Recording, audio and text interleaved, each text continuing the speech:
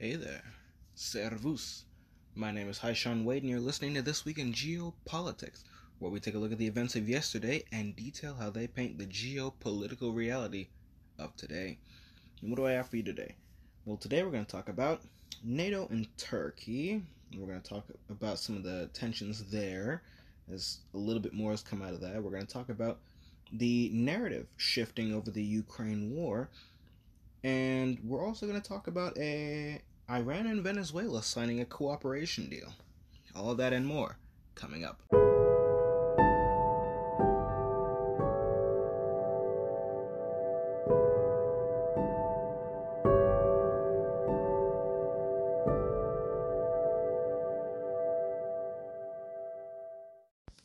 Alrighty, let's get into the rapid fire news. So, Turkey changes its name to Turkey.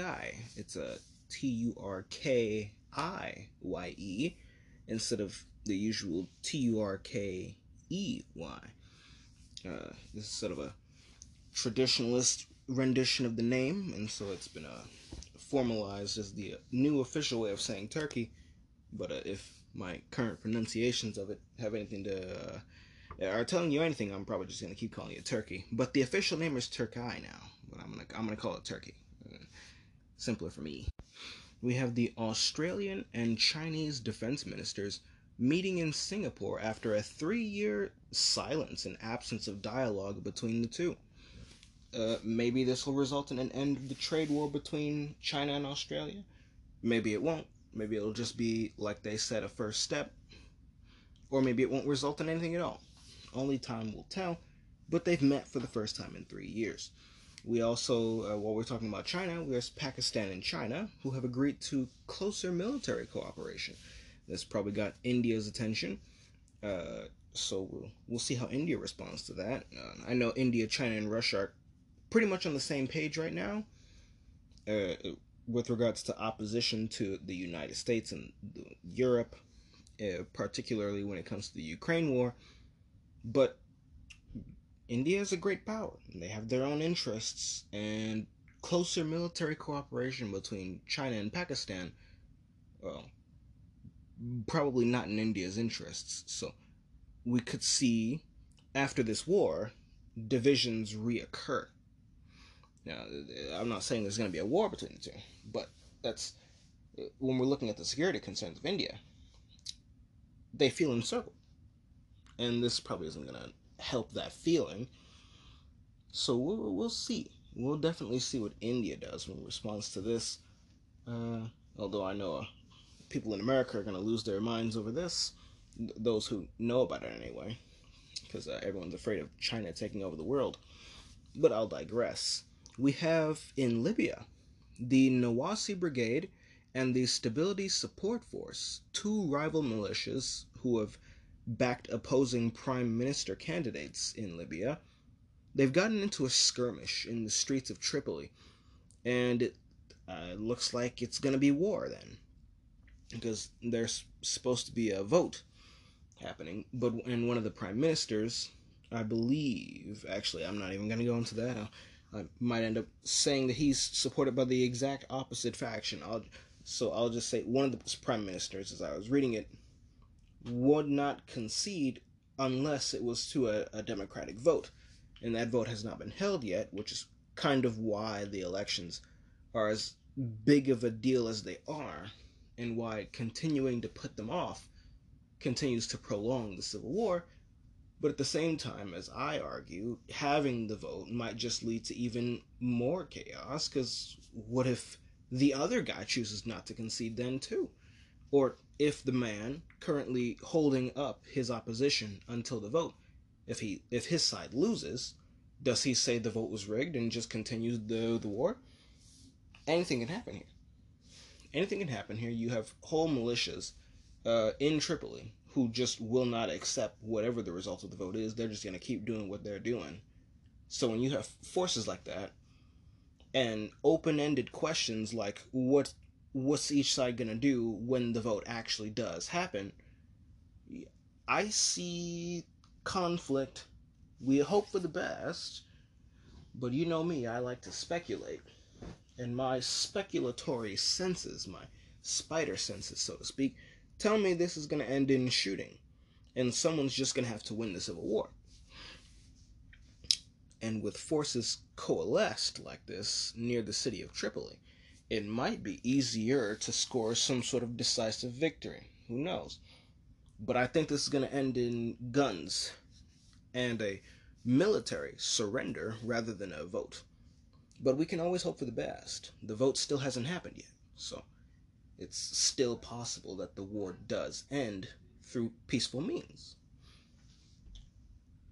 But we'll have to see. There's a lot riding on this vote. In other news, though, we have Nicaragua opening up to Russian ships and commercial planes. That's going to be a little bit more important later on when we get into the meat, so I'll just throw that out there now. Speaking of Russia, the Russian ruble, get this, has become the strongest currency in the world. Wow. Just wow. Now, maybe this because I'm 3.5 million years old, but I remember back in my day, you all are probably too young to remember this, but back in my day, the mother of all sanctions was going to kill the Russian economy. We were gonna kick them off of SWIFT, and that was just gonna be it. That was gonna be it, and the Russian economy was just gonna implode on itself, and they'd die. Or they'd all just starve in a massive famine, and it'd be the worst of all times in Russian history. And the war was supposed to end, and Ukraine was gonna win. Now, again, maybe it's just because I'm a dinosaur. Maybe that meteor hit me too hard on the head. But that's how things were back in my day. And now, how things have changed. Not just stable. Not just exactly where it was before. But the strongest currency in the world. Goodness. And that'll be a little bit more important later on, too. All that little bit that I just did. We have the former Bolivian president, though, Jeanine Áñez, who's been sentenced to 10 years in prison. Brazil and America decided to cooperate on curbing the illegal timber coming out of the Amazon rainforest.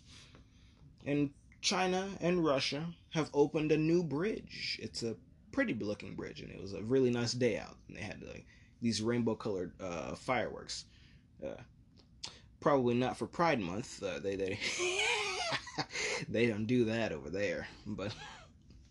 But I'll just say that the opening of this bridge was probably more symbolic than it was ever intended to be. A sign of building bridges instead of burning them. But that's just my takeaway from it. It was a pretty basic thing. There were fireworks and the bridge was open and people were watching. And you saw the first trucks go across. So, trade with Russia and China is probably going to increase, at least the overland trade anyway, and they'll probably have more bridges under construction as we speak. They like to build things on that side of the world. So, yeah, that's the rapid fire. And we'll get into the juicy meat of today's episode in just a moment. Alright, we're back at it. But where should we start? We'll start with NATO and Turkey. That's the smallest of the ones I got today. So we'll just jump into it. Because last week, Jens Stoltenberg stated his agreement with Turkey in that Turkey has legitimate security concerns.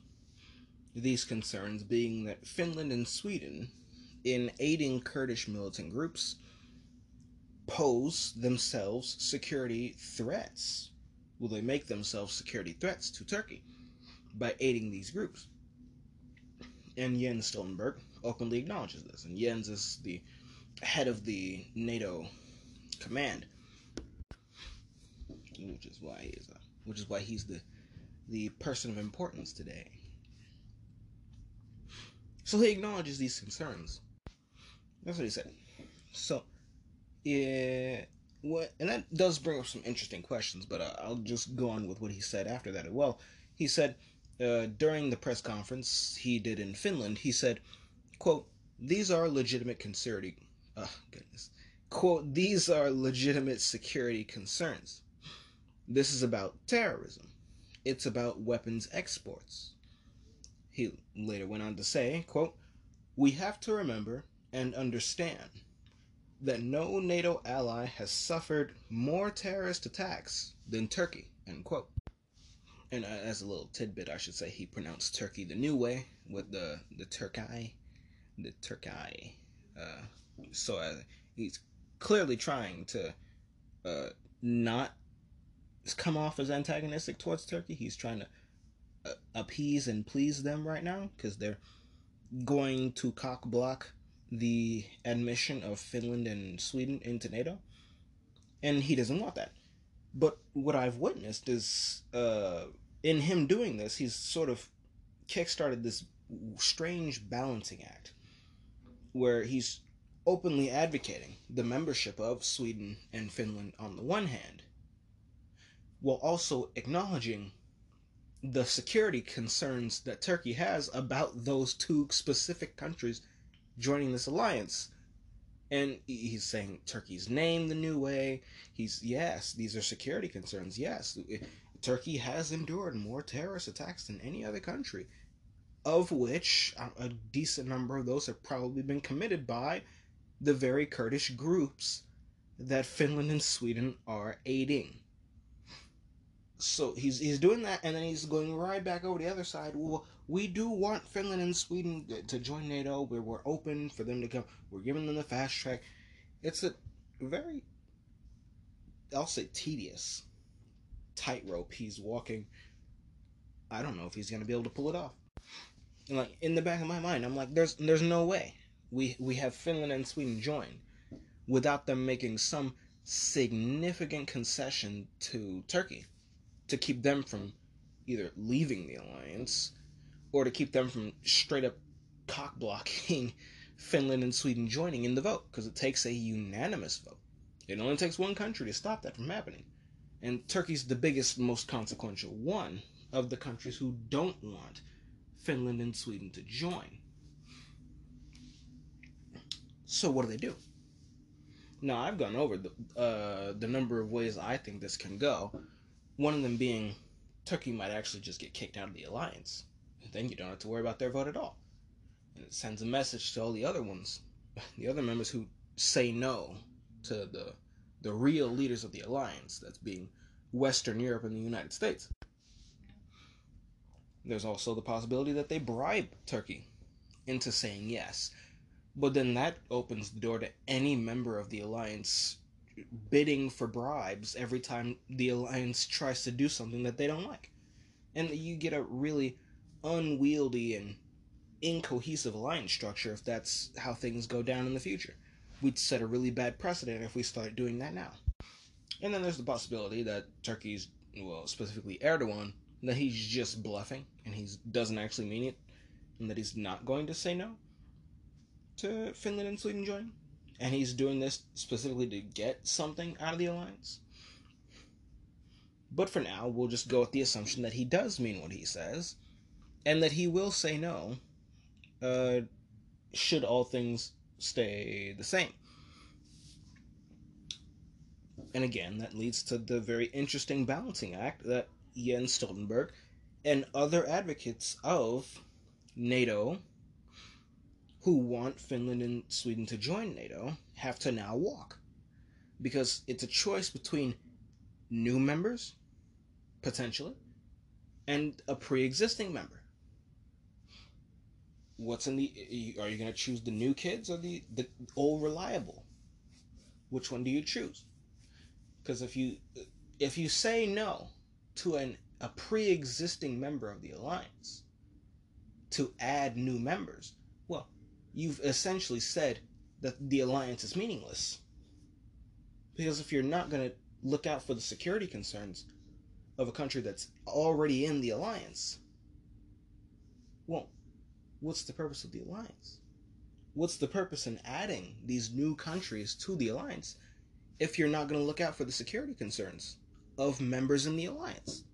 You will have added countries to NATO while effectively killing any purpose that NATO could have potentially possibly still had And I am myself am of the opinion that it doesn't have a purpose. So what's left over of NATO as an institution? Uh, the institution that theoretically will defend all member states, the Article 5, an attack on one is an attack on all.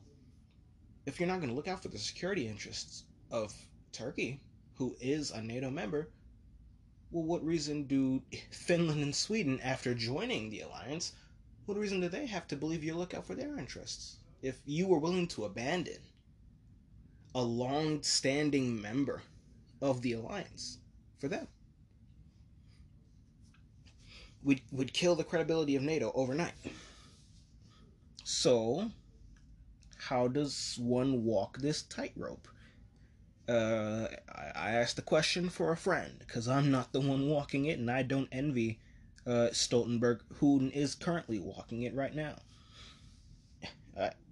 I would not want to be in his position, but quite frankly, I wouldn't be in his position. I would have just said no. But anyway, it's very interesting to watch, and it'll be very interesting to continue watching and see where this goes. Because this is sort of uncharted territory for NATO. NATO's never had to be in a position like this, where it has to make a choice like this. We're in unprecedented times. We are very much in unprecedented times. And hopefully this doesn't lead to yet another shooting war. But this is Europe we're talking about, so the possibility is always there, even though people like to pretend that it's not. But we'll definitely see where this goes. We'll definitely see where this goes. But now we get to the other pieces of the meat. But which one should I do first? Should I get to Ukraine, or do I get to the Iran and Venezuela? I think I'm gonna do Iran and Venezuela. That's what I'm gonna do. And because on this segment, I have written down as the sort of the header for it that a new global order is coming. And I guess that's a fair summation. And it'll only make sense if I lay it out to you. So I'll just go. Iran and Venezuela last week signed a 20-year cooperation deal, which also had other smaller cooperation deals on tourism, oil, the economy, and trade and petrochemicals. So they're going to be cooperating on a wide range of things, but generally centered around their oil and energy industries, which they do have in common. So it seems to me, first of all and foremost, that Iranian industry and energy is no longer the global pariah. It is very quickly making a comeback here. That's one of the first takeaways that I get from this deal. Because this, combined with their partnership with China, where China is getting oil from Iran, the Iranian energy industry is gonna make a comeback. Like fuck a sanction, they're going to come back, and they're Iran again in its long chain of just really good strategic decisions, where they place themselves on the winning side of conflict after conflict after conflict, and are the winning side of their own conflict with the United States and Israel. This is no different. They place themselves on the side of Russia in the Russo-Ukrainian war, and Russia's just about ready to win that war, and we'll get into that later. They're probably going to place themselves on the side of China when the Taiwan war starts. And they're just reaping all the rewards from all these really good strategic decisions. It's just a masterclass in grand strategy, if there ever was one to behold.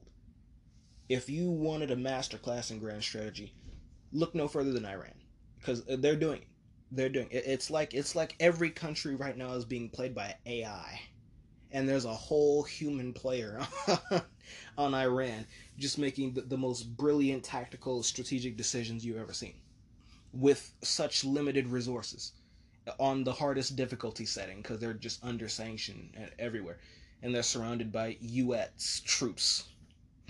It's insane. It's insane. And so now they've secured their position so great, so much, I'm making up words now. So much so, there we go. They've secured their position. So much so that now they're reaching out across the Atlantic to make a deal, a 20-year cooperation deal with Venezuela. And this is going to be used to help their energy industry make that full recovery.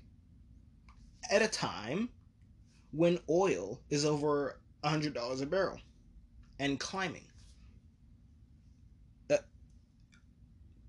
Just genius. It's just genius. I know I'm gonna stop stroking their cock in a minute, but just please look. We could be doing things like this.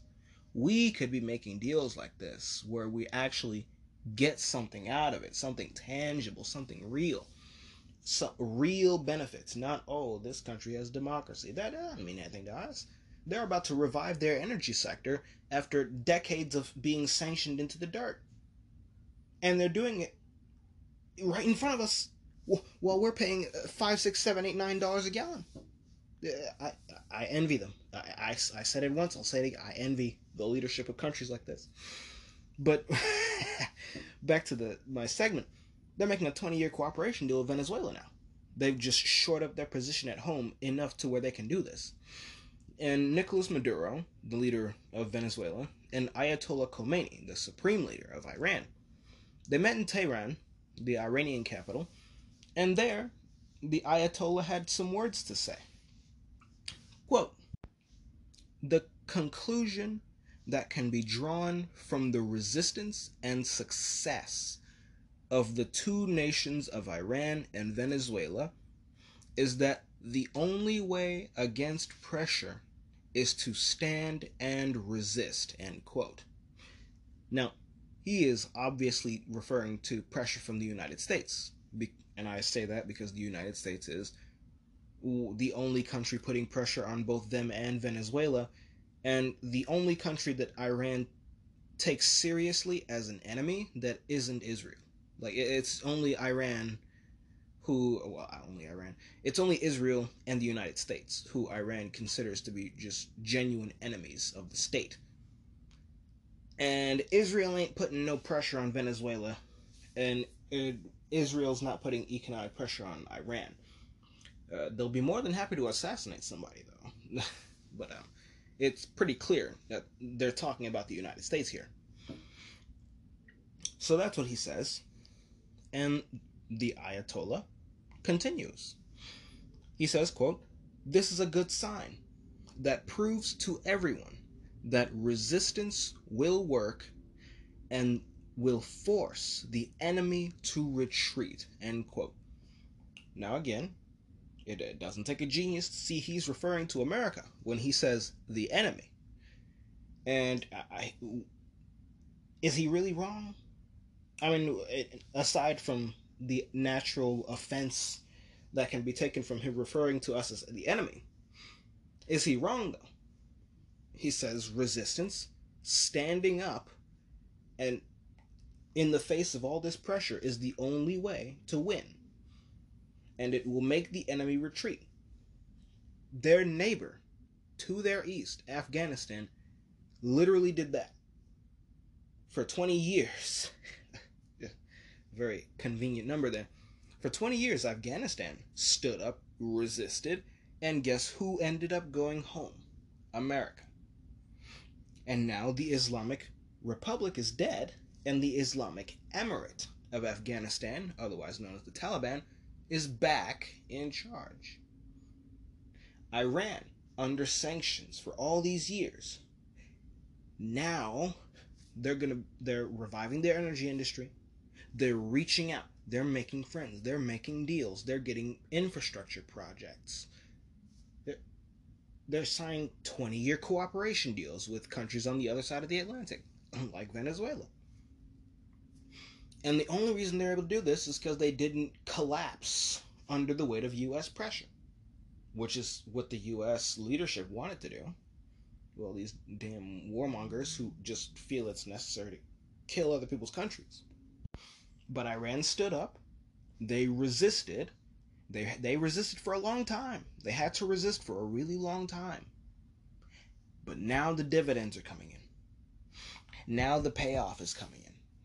And they're reaping the rewards like madmen. They're not going crazy with power. But they're reaping their rewards. They have sown this, and they've sown this, and they've sown it for such a long time. Now they're reaping. And it's a glorious harvest for Iran today. They're reviving their energy. They're reviving their industry. They're reviving their infrastructure. They're reviving their economy. They're following in the footsteps of other countries like Russia and China. They have deals with Russia and China. They are friends with Russia and China. Really good strategic investments with regards to foreign relations. They've set themselves up for success. And it's only because they resisted that they are now able to reap the rewards of those policies. Because if they had collapsed and the US was in charge of Iran, well, Iran wouldn't be able to do any of this. Iranian oil would just be a thing of the past. Iran would just, they'd have to keel over to whatever Israel says, because the US is just going to make sure that Israel gets whatever it wants out of Iran. But Iran resisted. And now they reap the rewards. Venezuela. Not quite the same thing, but close enough. You have constant interventions by the US in Venezuela. Constant sanctions. Constant economic pressures. Embargoes. Whole assassination attempts. Attempts to overthrow the government. Just, you name it. So much intervention. So much pressure being put on Venezuela by the United States. But they resisted as well. And it was pretty shitty in Venezuela. And in many ways it still is. That hyperinflation is a monster. And it's coming to a U.S. city near you. But even under all that pressure, they resisted. And now they too get to reap the rewards. Because now they're signing 20-year-long cooperation deals with Iran. Now they're going to be signing deals with China. They're going to be signing deals with Russia. Russia, who has the strongest currency in the world right now. They're going to be cooperating on energy. They're going to be cooperating on industry. They're going to be building at a time when they should have been destroyed, given all the pressure and sanctions and attempts at overthrowing governments that we've been putting on them. What the Ayatollah said here, that resisting is the only way, it's true. It's true. And he says we're the enemy. And while, again, we can take offense to that, I myself see that as the symptom of a larger problem. Them viewing us as the enemy. Because we don't have to be their enemy. I brought that up in the last episode. But the fact that we are enemies with this country that we don't need to be enemies with, especially Venezuela. This is the results of our foreign policy. That's the problem. The larger problem that has led to this symptom of us being their enemy. And it's namely, not just the foreign policy, but namely our incessant interventionism.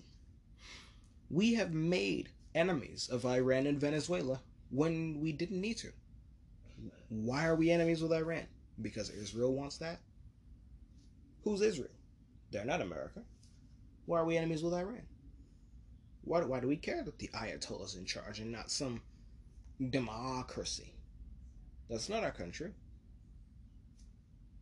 We can do trade with countries that aren't democracies. We've been able to do that for our entire history. Democracies weren't the norm until the ending phase of the 19th century. And it still took more time for them to expand further. We've been dealing with non-democratic governments for the majority of our history. China and Iran are no different. Afghanistan, no different. So, why are we enemies with Iran? Because we chose to be. And that's really it. We chose to be. For the sake of another country.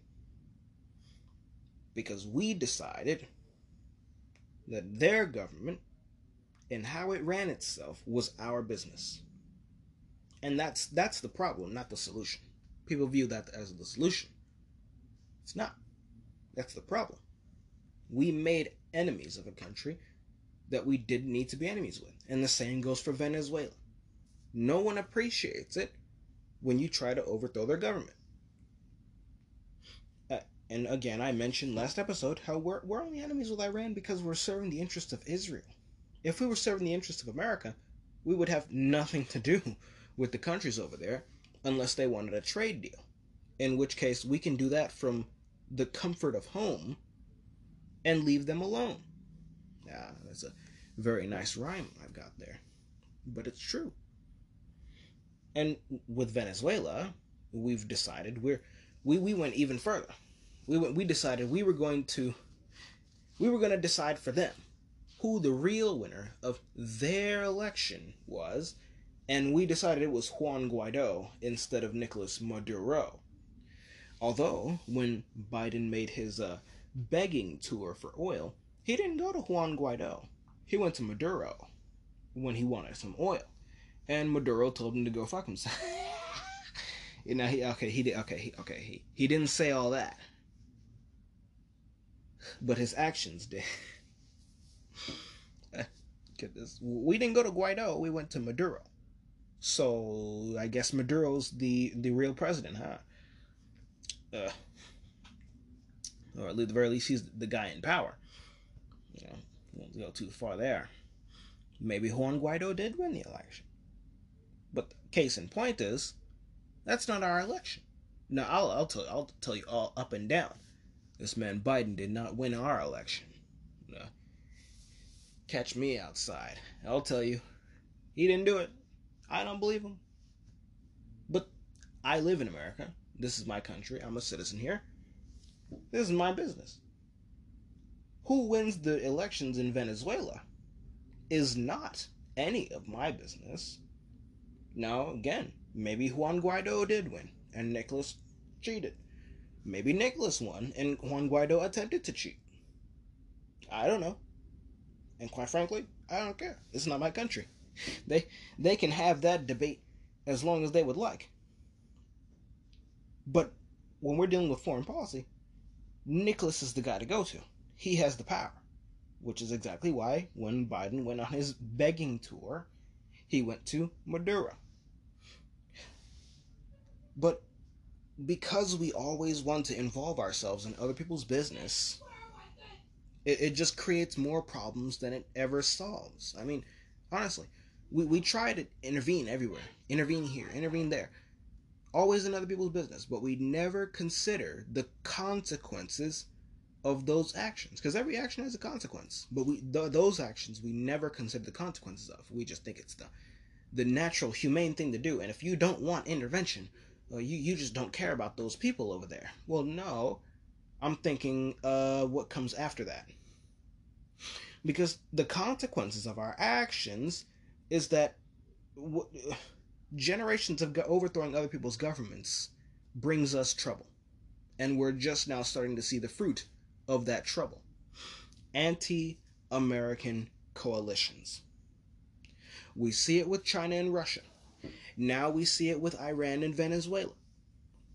Now, the Russo-Chinese alliance was by itself too damn much for us to handle on our own, as Russia and China are individually peer powers to the United States.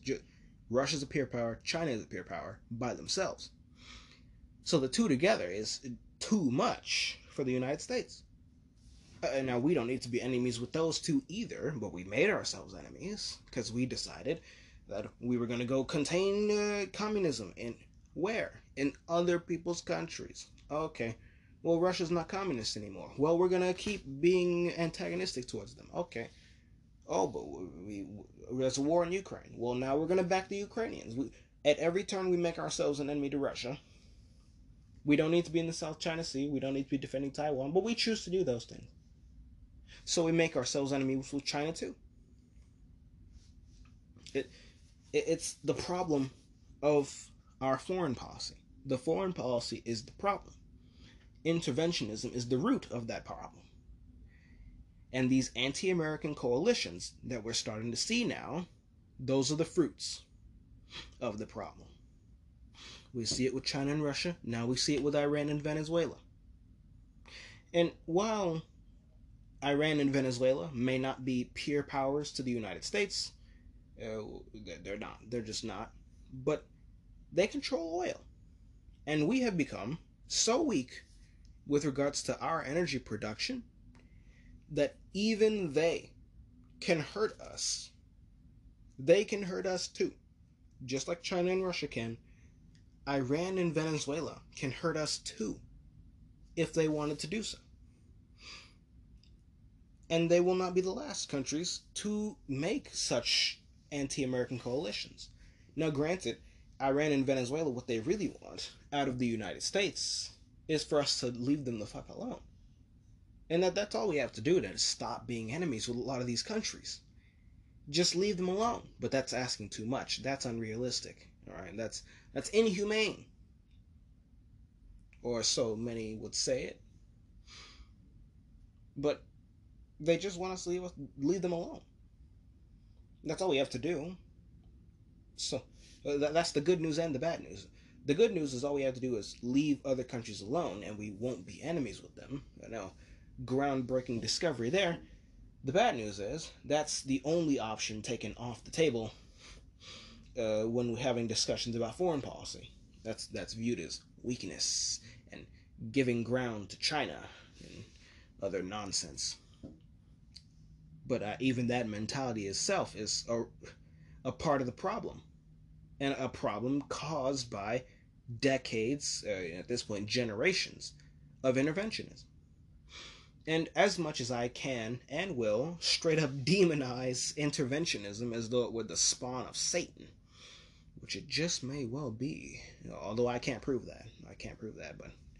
But I wouldn't be opposed to such a discovery, let me say that. But as much as I'll demonize interventionism as an idea, as a policy, and as a foreign policy, what we're witnessing with Iran and Venezuela coming together, I'd say that things like that do an even better job of demonizing interventionism. Because when things like that happen, you can see it. You can see what intervention gets you. You can see it because it's the consequences of our actions. This is what generations of overthrowing other people's governments has brought us. Anti-American coalitions. And again, they won't be the last. They will not be the last. Nicaragua, I mentioned it earlier this episode. They've opened up their sea and airports to Russian ships and aircraft. They've clearly aligned themselves with Russia, while we're standing with Ukraine. Hashtag stand with Ukraine, by the way. There's also Cuba aligning itself with Russia because we won't unembargo them and stop sanctioning them. What did they do that was so wrong? They allowed the Russians to put missiles on their shores? Well, why did they do that? Oh, because we tried to overthrow their government because they decided that they were going to be communists. Which is something that doesn't concern us, or at least it didn't when their revolution first happened. They were more than willing to still have cordial relations with the United States, even if we were their ideological enemies. They didn't want more enemies. They just fought a war. They just had a revolution. They were literally just killing their own brothers and cousins and family in the streets. They didn't want new enemies. But we decided, we're just going to overthrow their government. And because they've decided that they were going to have a different ideology than us. And we made that problem. And it escalated almost to nuclear war. But because Cuba is a hell of a lot more important than East Germany, we were willing to take that risk. And luckily, de-escalation came in. And of course, Kennedy had to be shot because of that. But again, interventionism creates problems. More problems than it solves. And we can see it. The remnants of past intervention. All those loose ends that we refuse to tie back up in Latin America, with Nicaragua, with Cuba, Venezuela. These were loose ends. And now they're tying themselves up now because we didn't have the guts to reconfigure our foreign policy towards something that made sense. Because we didn't have the humility to stop meddling in other people's governments. We made enemies for ourselves with these policies. And now we're dealing with countries who are dangerously close to America itself. They're aligning themselves with other hostile powers, who again we made our enemies, and we're just making enemies on top of enemies. That's what interventionism does. But these countries who are dangerously close to the United States are becoming, well, they are our enemies, when they should be our closest of friends. However, our insistence on meddling in the affairs, meddling in their affairs, overthrowing their governments, and crushing them with endless sanctions, have made enemies we didn't need to have. And for what? So we can please allies in Europe that we also didn't need to have? So we can stop the spread of communism in other people's countries? We have become the baddies. I mean, whenever someone, somewhere, does something we don't like, we sanction them, we bomb them, we invade them, we overthrow their government. Interventionism has made America the enemy of the world. And now we're seeing coalitions pop up left and right to contain us. We're the ones being contained now. We're the baddies. But it doesn't have to be it. It doesn't have to be this way. It really, truthfully, doesn't have to be this way. But until we let go of interventionism and let it go for good, we will remain the evil empire. And we will remain the country that gets contained instead of the country that contains others. We're the problem, but we don't have to be. Now, I advocate the solution, which is to mind our own business, and that's all we have to do. It's that simple. So the door is always open. I just hope we can take it. But that's Iran and Venezuela being much more consequential than anyone thought that they could be together, or at the very least more consequential than I thought they would be. But that's one takeaway. But now we get into the Ukraine war and how things have changed, because the narrative is starting to shift. But before it does make that full shift, I want to take us back in time a little bit and just go over all the things we've seen so far coming out of the reporting on this war. Because when Russia began its invasion of Ukraine in late February of this year, 2022, everyone expected the war to be over within weeks. As we can all see now, going on to day, 107, 110. I know we're over 100. I've lost track of the days back when we were on like day 37 or something. So that was a couple months ago. But as we can see, Russia did not take over the country in a matter of weeks. But a very interesting thing came from that, which is a complete 180 in Western thinking on the Russian military and what it was and wasn't able to do. Because in days after, week like 1 or 2 went by, and Ukraine was still in the fight. We got analysts, political commentators, and so-called experts who went from believing the Russian military was a near omnipotent force, which, to be fair, I guess I'd fit into that category too, with how much I hyped up their military, and still continue to do so. But within days, we went from that to we went from believing that they were a near omnipotent force that needed to be contained. We needed NATO. We had to keep them over there so we didn't have to fight them over here. All that nonsense. We went from that to a casual dismissal of any Russian military capabilities whatsoever. Immediately, we were inundated with glorious Ukraine war stories. The Snake Island soldiers who told that Russian naval ship to fuck off, or how the ghost of Kiev took out 12 Russian aircraft in a single day, and he's on the hunt. He's the savior of the city, the savior of the capital city, and he's gonna win the war for them.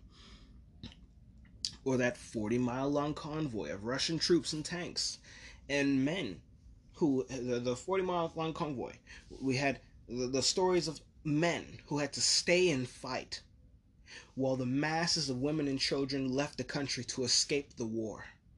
We were inundated from there on after with endless stories of Ukrainian triumph in the face of overwhelming odds. Stories of NATO unity and Western solidarity with Ukraine, the incompetence of the Russian military, and the inadequacies of Russian logistics. We were inundated with stories regarding the folly of Putin's war and how he inadvertently united the West, who had been divided for so long and directionless, aimless even. Now they were more united than ever before, all because of Putin's folly in Putin's war. We heard stories of mass anti-war protests springing up across Russia.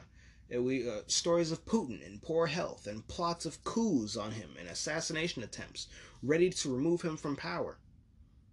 That's what we were told. And throughout all that, only fragments of the truth managed to slip through the wall-to-wall coverage given to this glorious story, or glorious as we're supposed to believe it was. But few would be able to pick up those fragments and piece together something closer to the real picture. It was difficult at first, but then we got our bearings, and we were able to piece together a better picture of what was going on. Again, a very few people were able to do this. People like Jimmy Dore, Alex and Alexander of the Duran. Jimmy Dore has the Jimmy Dore Show. But Alex and Alexander of the Duran. Aaron Mate and Max Blumenthal from The Gray Zone. There was Donald Trump, and even Tucker Carlson from the Tucker Carlson Show.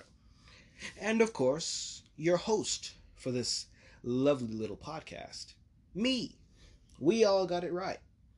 We all managed to pick up those pieces of truth and put together a more accurate picture than what was being painted for us by what can only be described as propagandists, paid propagandists at that. Now, what this incredibly strange collection of people managed to find in all this was that after sifting through the rubble of propaganda and all the strange nonsense that we had to deal with, and hashtags of standing with Ukraine, and the sudden absence of any talk of Nazis in Ukraine, what we were able to find was that what we were told was a whole lot of propaganda. That's what we found out. And what we pieced together is a picture that looks more like a picture that goes more as follows. Ukraine, first of all, is not winning the war. Russia has not failed to achieve its objectives. There's not going to be a guerrilla war in Ukraine. Putin is not losing his legitimacy in Russia. The mother of all sanctions did not kill the Russian economy.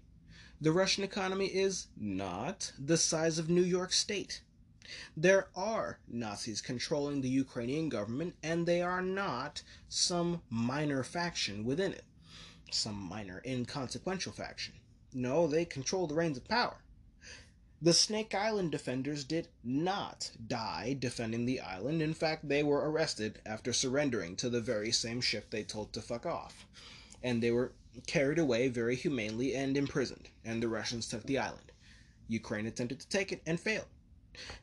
We also learned that the Ghost of Kiev, who did not shoot down 12 Russian aircraft because the Ghost of Kiev did not exist. Well, not outside the video game footage he was taken from. There were, as we found out, U.S. biolabs in Ukraine, and they were not conducting harmless tests and experiments. Russia's troops are not demoralized. Russia has not failed to gain air superiority. The Javelin missiles we're providing are not giving Ukraine the edge in this war. And our supply of those missiles, as we are finding out for ourselves, in a very dangerous way, we're finding out that the supply of those missiles is not infinite. We need to keep some for ourselves, otherwise we'd be compromising our own security. What we've also found out is that the world is not united against Putin's Russia. The world is, in fact, not turning away from Russian energy, their oil and natural gas.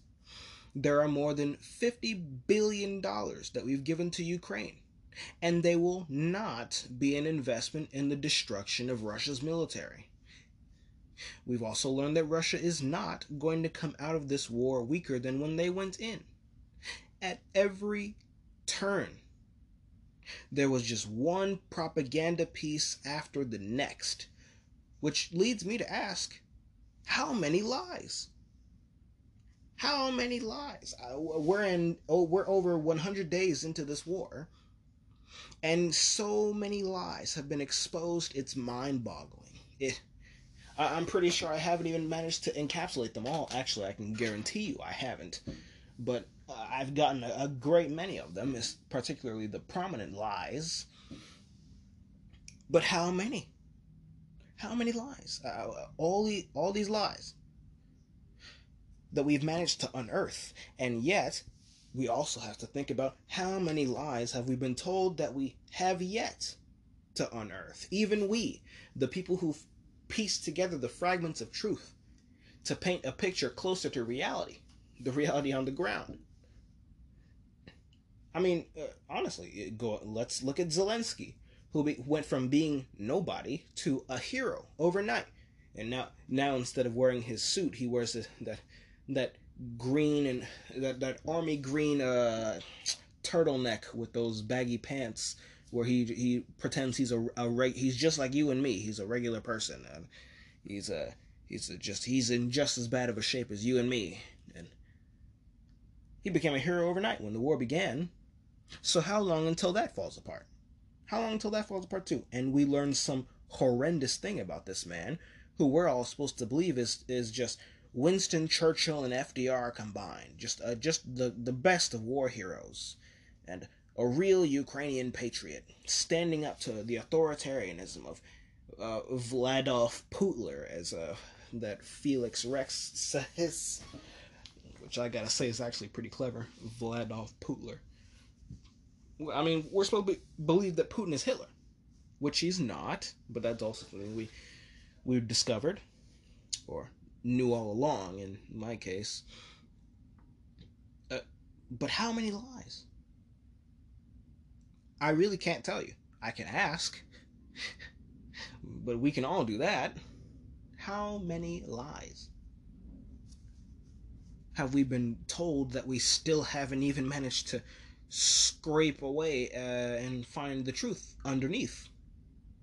How many lies will we be told before the war is even over? How many lies will we be told after the war, when the damage control comes in and all the people who got it wrong start trying to cover their ass? Which we're already starting to see, because the story is already starting to change. Because the facts on the ground are becoming so much. They're becoming so, how I say, incompatible, irreconcilable with what's being told to us, that the story being told to us has to change. Otherwise, we're just gonna wake up one day and find out that Ukraine lost the war, and it'll be almost like the politicians in Germany in World War One who thought they were winning the war, right up until the moment that fucking Ludendorff and Hindenburg, that's the name, Ludendorff and Hindenburg basically just walked up to them and said, "Yeah, we lost the war. We should probably sign an armistice now." I mean, because it's incredible. It's incredible. I'm almost at a loss for words just watching the propaganda, the machine. And now it's going to be even more mind-boggling to watch the machine try to cover its own ass and come up with even more propaganda to cover for the propaganda it already told.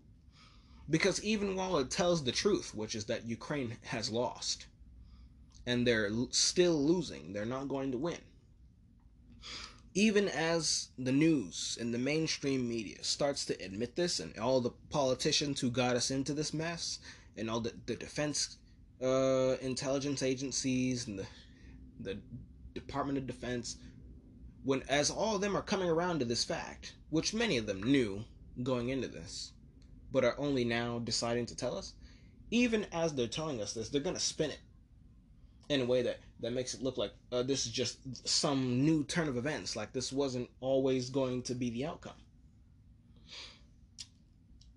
But again, the fact that the story is changing is only due to the fact that the facts on the ground are no longer able to be hidden, and they're so irreconcilable with what's being told that what's being told has to change, so that you can have some sort of spin on it at all. Otherwise, you're just going to have a story that doesn't make sense even with the spin, and at that point, the credibility just dies. Excuse me. And the story is that the Russians are winning. That's the story. I could stop the episode right there. But the blame game has already begun.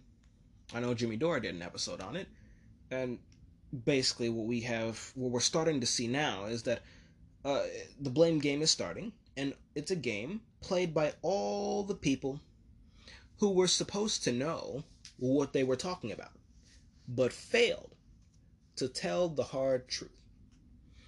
That's what they did. They failed to tell the truth. Because a lot of them knew. Alright? There's no way they can be this dumb.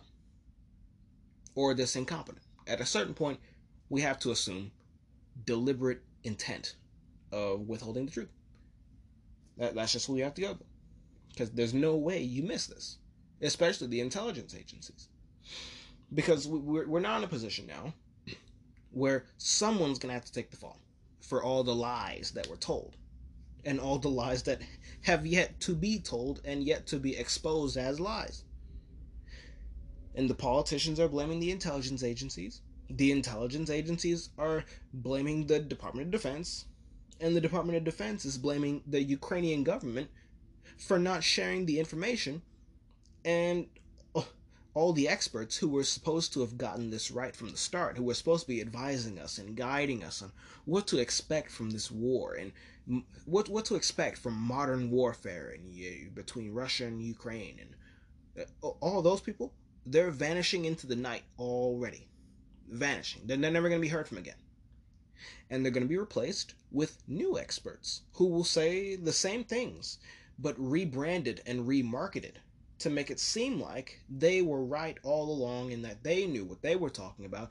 And if only we had listened to these new experts when the war first started, oh gee, we'd be in such a better position. And then they're going to be peddled to us until the next war, when they're proven that they don't know what they're talking about, or because they just didn't tell the truth and they have to disappear too.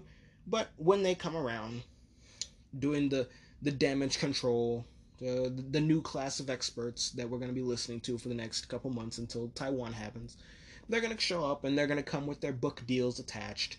Be like, we got it right, and here's our book deal. Buy my book. Yeah. But even as they do that, no real solutions will be enacted so we don't get into situations like this again. No real solutions.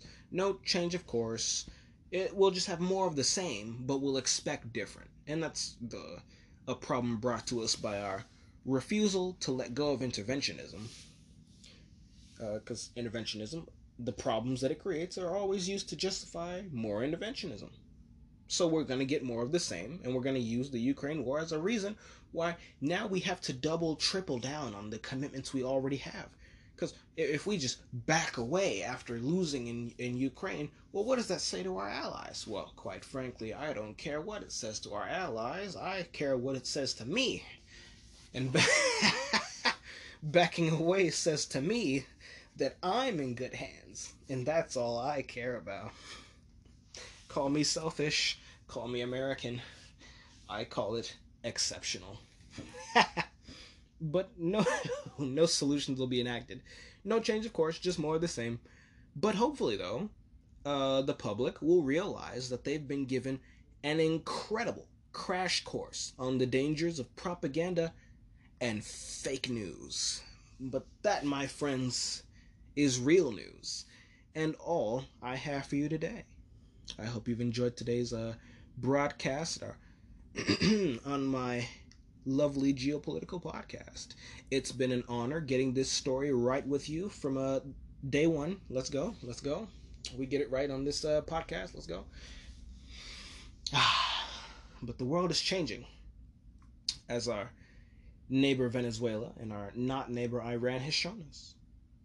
But what this podcast has shown us is that we will watch that shit together and we'll have fun doing it.